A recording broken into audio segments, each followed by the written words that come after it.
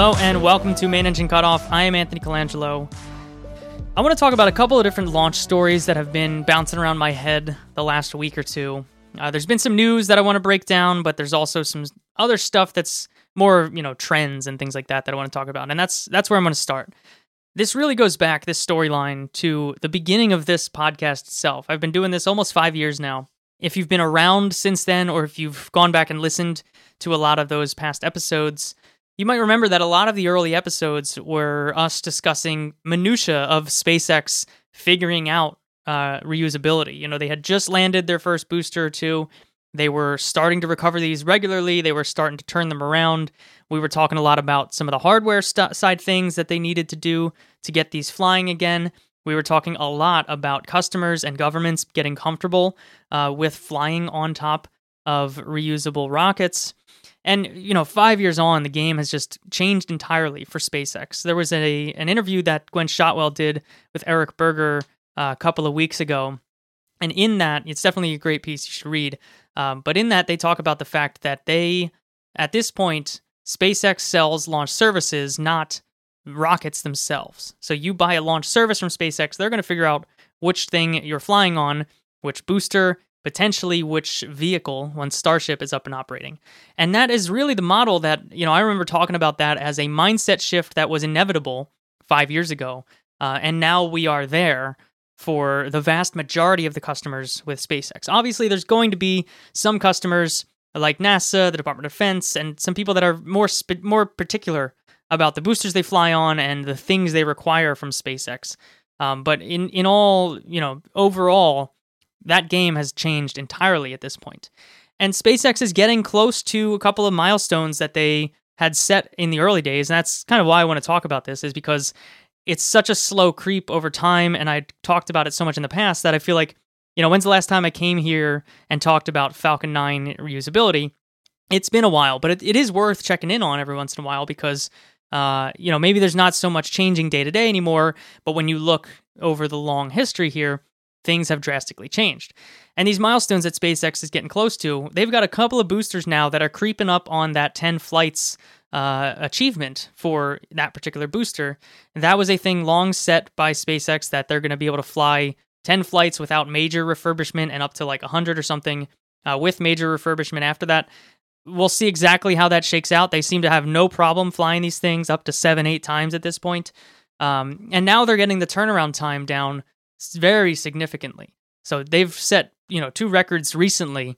They went to, I think it was like 38 days turnaround, and then now it's down to 27 days. That's launch to launch time. We don't know what that theoretical minimum turnaround time is at this point. In the past, Elon Musk has floated the idea that they would do launches 24 hours apart. There was a couple of years when he was saying this is the year for it. That seems to have gone out the window as a demonstration mission. A lot of their attention has shifted to Starship, obviously. So maybe that's something that isn't such a big priority anymore now that they're getting comfortable with, the flight rate of Falcon 9. And certainly when you look at their manifest, the bulk of it is Starlink and then, NASA missions up to the ISS. There are much less, one-off commercial missions today than there were in years past. So all of that kind of stuff changes. But what doesn't is that they are really creeping up, like I said, to that 10-flight milestone and to the very short turnaround times that were two of the things that were sort of predicated, or that the entire concept of reusability was predicated on, was that we need to be able to fly these a lot, we need to be able to fly them frequently, and we need to be able to shorten the amount of time between that thing launching, landing, being recovered, and launched again. Now, what I didn't expect was that they would be this far along with still such a gigantic lead in this department, right? This is similar to what I've talked about recently with Rocket Lab. I didn't expect Rocket Lab to have the run on the place in terms of small launch for 3 or 4 years like they did have, and I didn't expect SpaceX to still be so far out ahead of everyone else in the industry in terms of being able to reuse things and bring costs down, and in the case of both Rocket Lab and SpaceX, to let reuse play into your production capabilities as well. Because at this point, SpaceX is really just flying a fleet of Falcon 9s. They've got like something probably between 8 and 10 boosters that are flying the bulk of these missions at this point. Many of them are flying commercial missions or Starlink missions. There's one booster that is flying crew missions. There's one that's flying Department of Defense missions. I think there's one that's going to be used for a lot of NASA science missions. But they're really flying this relatively small fleet of vehicles, which was a thing that Gwen Shotwell herself has talked about over the years of going from a production-based inventory to a fleet management-based inventory. And they're still making Falcon Heavies. Those are most of the things rolling off the production line for the first stages are Falcon Heavies that we'll start to see flying more regularly soon. But in terms of Falcon 9s, like I said up front, when's the last time that you've seen a new Falcon 9? It's very rare to see a totally shiny Falcon 9 take flight these days. And of course, now we're well into the fairing reusability that SpaceX has been working on. So they're to the point where, for the vast majority of their missions, the only new thing is the second stage and a bunch of fuel. What that means is they have cut their launch cost internally down tremendously for these flights that are using first stages that have flown, right? These fleet boosters. Their price internally is probably down. I've heard some numbers be floated around 30 million. I've heard some say under that at this point. I wouldn't be shocked of it being, below that, but let's just say, 30 million to be conservative and do some conservative math with that. Well, you've noticed that SpaceX is still selling launch services on Falcon 9 for well above that, closer to their market rate that they've, in the past I'd posted on the website. Now they don't so much anymore. If you see contract go out for Department of Defense missions or NASA missions, you're going to see for Falcon 9s, 80, 90 million, depending on how much other stuff is in that contract. So there's always someone that says, well, if the launch cost is 30 million, why are you still selling these for 80 or 90 million? And it's because there is still today, in 2021, no downward pressure on SpaceX. There is no other competitor that's even close to putting downward pressure on their price. So through this era, SpaceX is increasing its margin on these flights while not having to drop their price much and still offering the best price on the market. When there is another competitor that comes out with a launch price and a lift capacity that is very close to SpaceX, SpaceX has that room to drop their price lower and still be profitable on any given launch. So if their floor is 30 million and New Glenn comes out and they're launching, 40, 50 million or something like that for a payload to orbit, SpaceX still has room to adjust to that. And then you've even seen on the other end, right, when now they know that they don't have that downward pressure, when they're in these bids for things like the National Security Space Launch Program, it turns out they weren't the lowest cost option on that Phase 2 award that went to SpaceX and ULA. And the same thing sort of happened with the most recent round of commercial cargo contracts for NASA.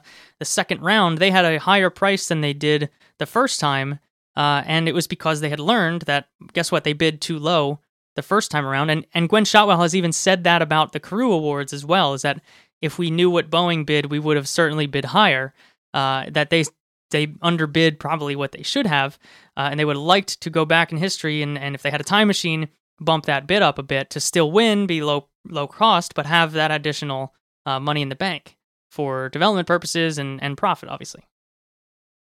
So what I'm getting at is that SpaceX is using this time where they're ahead of the industry at large to increase margins, keep their costs down, and be prepared for whatever the industry does over the next 5 years, be able to respond to it by, like I said, dropping that price closer to their floor. They've given themselves a lot of flexibility and a lot of runway, honestly, to push hard in Starship areas and really try to figure out what is next for launch services so that when the industry does change, they're changing too. The other thing I see still talked about a lot is that people say that SpaceX has not and might not ever make back the research and development money that they spent on reusability when it comes to launch services. That they spent, whatever it was. The math is pretty tricky to figure out what they spent on developing reusability generally, because it's in some places hard to kind of suss out from money they would have spent otherwise, and it's hard to figure out which pieces you would account for as reusability efforts versus improving Falcon 9 itself, because a lot of those are intermixed in a lot of ways. So the math is kind of hard to do, but generally a couple $100 million probably seems about right to develop, the reusability to this point. So a lot of people will say, well, they're never going to make up that kind of money because, okay, say that a launch is $30 million, they're still selling it for $60 million, and they spent, something between $500 million and $1 billion, or whatever the math is, right? All my numbers are fuzzy and not accurate by any means. So generally, you get the idea of what I'm saying, right? That people say, well, they're not going to make that money back because it's a ton of money that they spread over a lot of launches, and the math doesn't really work out that they're profitable on launch yet. And I think if you limit your thinking to launch services, that's probably accurate. But if you expand your mind to what SpaceX does, it's pretty hard to argue that when you bring in Starlink, that reusability has not already paid off. Where we're at today as I'm recording this, they've launched, I think, 18 full batches of Starlink missions. Let's say it's $30 million internal cost to launch those because they're using reused boosters, reused fairings, they're building a new second stage, got to pay for fuel and the range fees and whatever else goes into it. But roughly $30 million. Every Starlink satellite that has been launched to date has been launched for a grand total of $540 million. Just barely more than one Delta IV Heavy has put 1,000 satellites in orbit for SpaceX's constellation. Now, if you try to figure out what that would cost if they didn't have reusability, or if they had, worse yet, to buy launch services from another company, you quickly get up into, reusability itself has saved Starlink about $1 billion. And that's conservative math. So that's, I think, where this money is actually being made or saved or whatever you want to say, recouped. I don't know what word you want to use, but the return on that R&D for SpaceX has been enabling them to do what they're doing today with Starlink. And much like propulsive recovery of Falcon 9, right? Originally it was going to be parachute recovery, and then they realized that wasn't going to work, but they had already built Falcon 9 with this cluster of 9 engines on the bottom that they could use to do propulsive landings, and that has been the foundation for their reusability plans. They sort of stumbled into that strategy. In a lot of ways, they sort of stumbled into this one as well, because I don't know that Starlink was in Elon Musk's head years ago. I don't know when the Starlink idea came about, but I don't think the entire business was leading that direction up until they really decided to do Starlink. And what I mean by that is when they decided to do Starlink, this reusability math factored into it. I don't think you can separate those. But the fact that all of these satellites, and we're, 1,000 satellites in to a constellation of however many satellites you want to say, it's going to be at least, 2,000, it's going to be probably 4,000, whatever numbers you want to pull out. They're not even that close to done launching these satellites yet, and they're already, $1 billion of savings here in terms of launch cost. So almost on its own, reusability was worth it for Starlink. They could never fly a reused core for a customer, and it still would be worth it because of all this money that they're saving on the Starlink side of things. And that relationship is really hard to untangle, and I think that should be talked about more in terms of where's the return on the R&D that they've done for reusability. Now, obviously, long-term as well, they're going to have good return on it if Starship works out. Because not only have, like I said up front, they've given themselves runway here to let Falcon 9 dominate the industry, have headroom for other competitors that come online, and it gives them time to go work out Starship. Also, all the lessons learned on the Falcon 9 program from people that are in charge there and are now working on Starship, that stuff's going to play in down the line as well. So anyway, there's a little check-in on the state of SpaceX, on the Falcon 9 fleet that they're flying. It's really interesting days, especially, like I said, go back, turn your head back 5 years and think about where we were when I was just starting this podcast and where we're at now. We knew it was going this direction, but now it is firmly in this direction, and I just am a little surprised still that they are so on top of things, right? New Glenn for a while was the hope that could put downward pressure on Falcon 9, and I say hope in that we like competition. Competition is good. It lets people forces people to innovate a little bit and not just rest on their laurels. That is an amazing vehicle like Falcon 9. Well, New Glenn still looks like it's a year or two away. I don't think they're launching this year. I'd be shocked if they do next year, in all honesty. All right, I want to cover two other stories about ABL Space Systems and Firefly. But before we do that, I want to say thank you to everyone out there who supports Main Engine Cutoff over at mainenginecutoff.com/support. There are 508 of you supporting the show every single month. I'm so thankful for all of your support. It's awesome to be over 500 at this point. And this episode was produced by 37 executive producers. Thanks to Brandon, Matthew, Simon, Lauren, Melissa, Chris, Pat, Matt, George, Ryan, Donald, Lee, Chris, Warren, Bob, Russell, Moritz, Joel, Jan, Grant, David, Eunice, Rob, Tim Dodd, the Every Astronaut, Frank, Julian and Lars from Agile Space, Tommy, Matt, the Astrogators at SEE, and 7 anonymous executive producers. Thank you all so much for your help, for supporting the show, for making this possible. And I really do need to emphasize this. If you want to help support the show, but you also want some extra stuff back, you got to head over to mainenginecutoff.com/support, and you got to get in on Headlines, because Headlines has been really valuable lately, I think. The news has been a little nutty, and I talk about every single story of the week over on this special RSS feed. You can listen to it right wherever you're listening to this right now, but you got to go over and get in on that $3 a month club, and you'll get an RSS feed to drop in. This past week, it was almost 30 minutes. So as Tyler says, Tyler's in the off-nominal Discord, which is another feature of joining up. Tyler says, Headlines is a whole nother podcast, and I feel like I need to really emphasize that. It is an entire other podcast that keeps you up on all of the space stories of the week. I don't cover them all here on the main show. I cover the ones that I have something to add to the conversation about. But over there, I talk about everything, give you some thoughts, some short thoughts on stuff that's going on that's maybe sometimes a little outside of what I'm talking about here on the show. So I think it's a great way to stay up on everything happening in space, help support the show, and I thank you so much for your help. All right, a couple of cool stories that have come out recently. The first one is ABL Space Systems. They are a company that is about to launch their first vehicle. They're, a couple months away. They haven't really said a specific timeline, but sometime this year, they are planning on launching their first vehicle, which is the RS-1 vehicle. They're one of these small launch competitors that are in the 1,000 kilogram-ish range to low Earth orbit. I actually think they're a little higher. They're like 1.3 tons to orbit. And their thing is that they have a containerized launch system. So they can launch anywhere where there's a concrete pad, access to fuel and consumables and things like that, and a mission control system. I'm not going to go too deep into what makes ABL ABL. If you want some of that, I did a show a couple of months back, episode 169, about all of the commercial small launchers that are either operating or on the verge of operating, and I think that holds up pretty well because I talk through their payload ranges, the price to orbit, where their launch sites are, when they're going to launch. I give a full breakdown of all these different competitors because there's a lot going on there and a lot of, we think that's going to be a big shakeout in the market, so there's a lot to talk about between the companies. But ABL has had a cool announcement this week. Lockheed Martin announced that they had selected ABL to carry out a launch from the Shetland Space Center, which is on the Shetland Islands. If you're looking at a map of the UK, it's way northeast. It's actually the northernmost point of the UK, northernmost point of Scotland as well. I believe that is accurate, but everyone out there from the UK can correct me.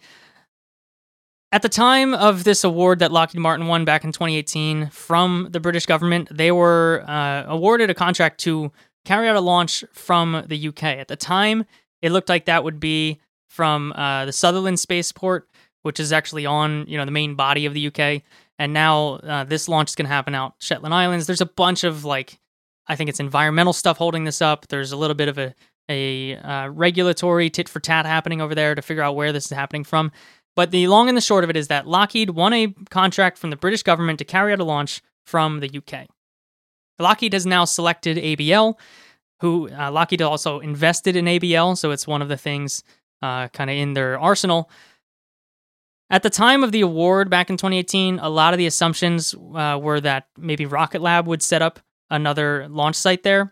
They are now, they've got 2 in New Zealand, they've got 1 in Virginia. So that did start to seem a little less likely, especially with Peter Beck saying, building a launch site is really annoying. But I didn't really think about ABL when it came to this, and now Lockheed has announced that officially. And this is a really cool announcement because, ABL says that this containerized system is the thing that sets them apart from others. They don't have a dedicated launch site. They can launch, like I said, from wherever there's a concrete pad.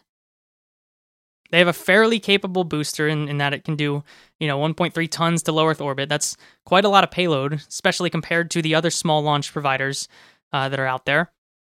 And their price is around $12 million. ABL's first launch is going to be from Vandenberg Air Force Base. I think in this announcement, they said that they do have like 5 on contract, or this was the 5th contracted mission. So we don't know any of the other details. But now we know they're going to do some from Vandenberg. I think they've talked to Georgia officials about flying out of Georgia, and then now in the Shetland Islands.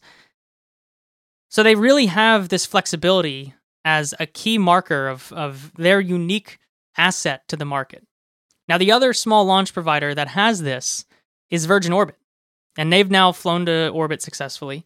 But that's a big thing that they are talking up, and that I talked up about them in that episode that I mentioned, is that for a lot of countries out there who don't have a spaceport, who want launches from their own soil for national security or national pride reasons, Virgin Orbit's an awesome capability because they can fly their 747 to whatever nation that wants to host them. They can launch something from that nation's soil, and all of a sudden they've got an all-in-one. Do you want a launch capability from your own soil? Contact us, Virgin Orbit. I don't know why I'm doing an ad for Virgin Orbit in the middle of this, but that is their thing, right? Now, here's the catch, is that ABL can do that as well. And they obviously have a willingness to do that, at least with the Five Eyes countries, right? They're going to go over and do this in the UK. I don't know exactly how expansive they're going to be in their international efforts, but the fact that they are looking to this so early is a big thing, and I think it could impact the attractiveness of that Virgin Orbit capability quite a bit. Because ABL, they just need a concrete pad, Hey, I'll do one for ABL now. Hi, we're ABL. Do you have a concrete pad, access to fuel, and something that needs to go to space, and also $12 million? Call us, ABL, not the other guys, Virgin Orbit.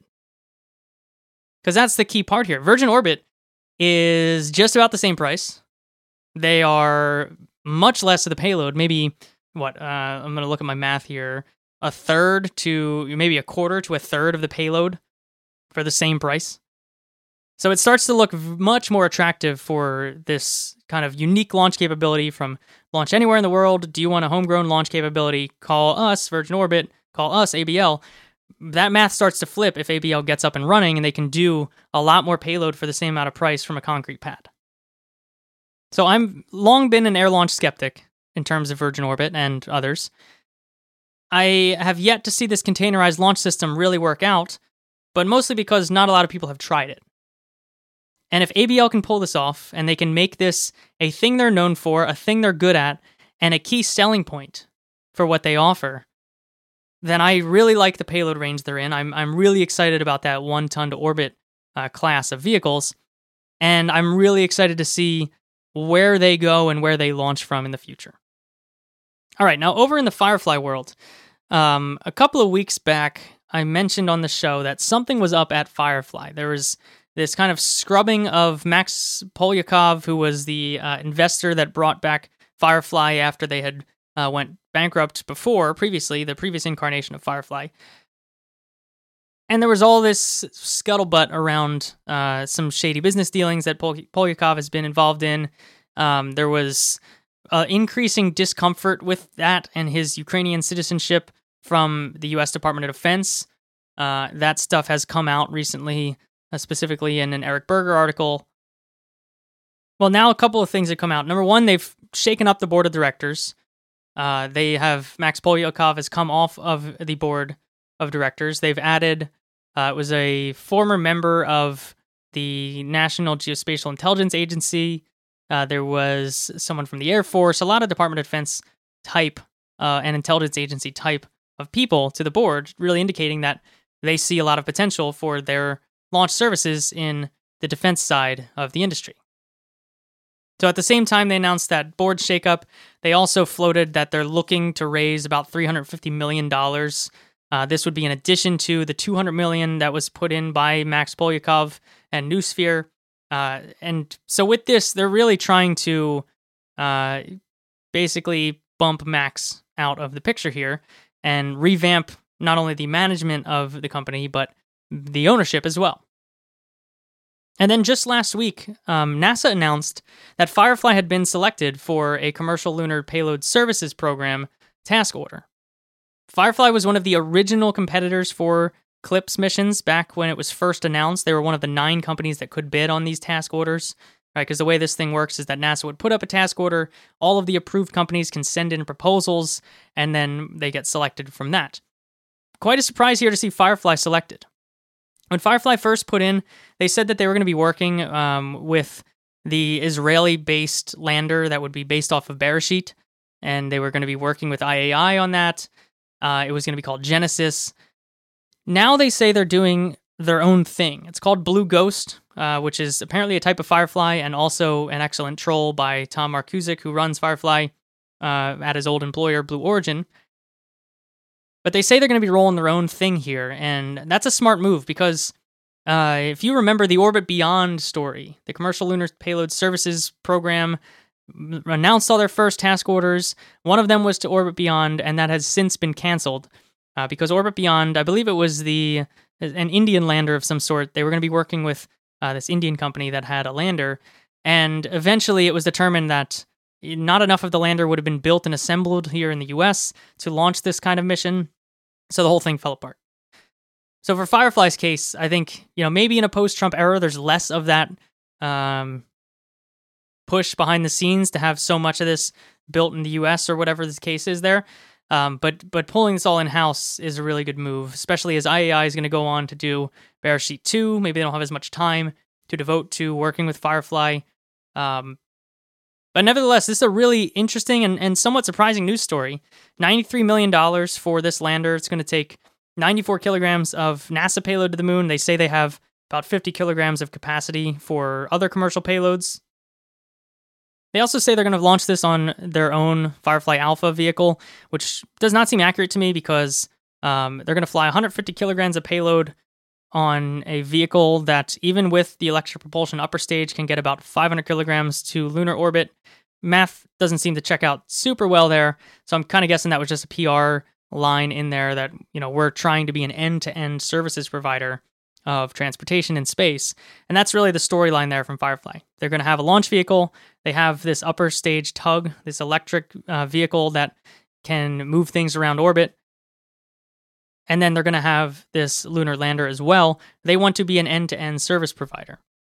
Now, to do that, they've got to get launching successfully. And Firefly is another one in that same class of ABL, about a ton to orbit.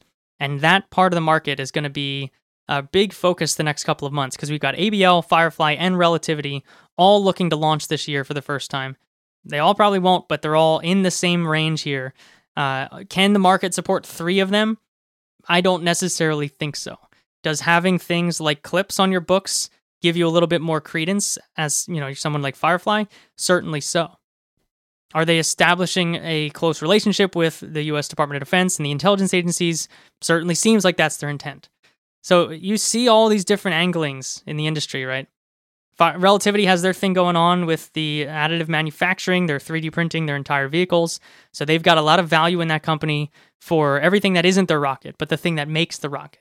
Firefly seems to be taking this end-to-end services route with the Department of Defense bent to it. ABL is going to be a launch from anywhere.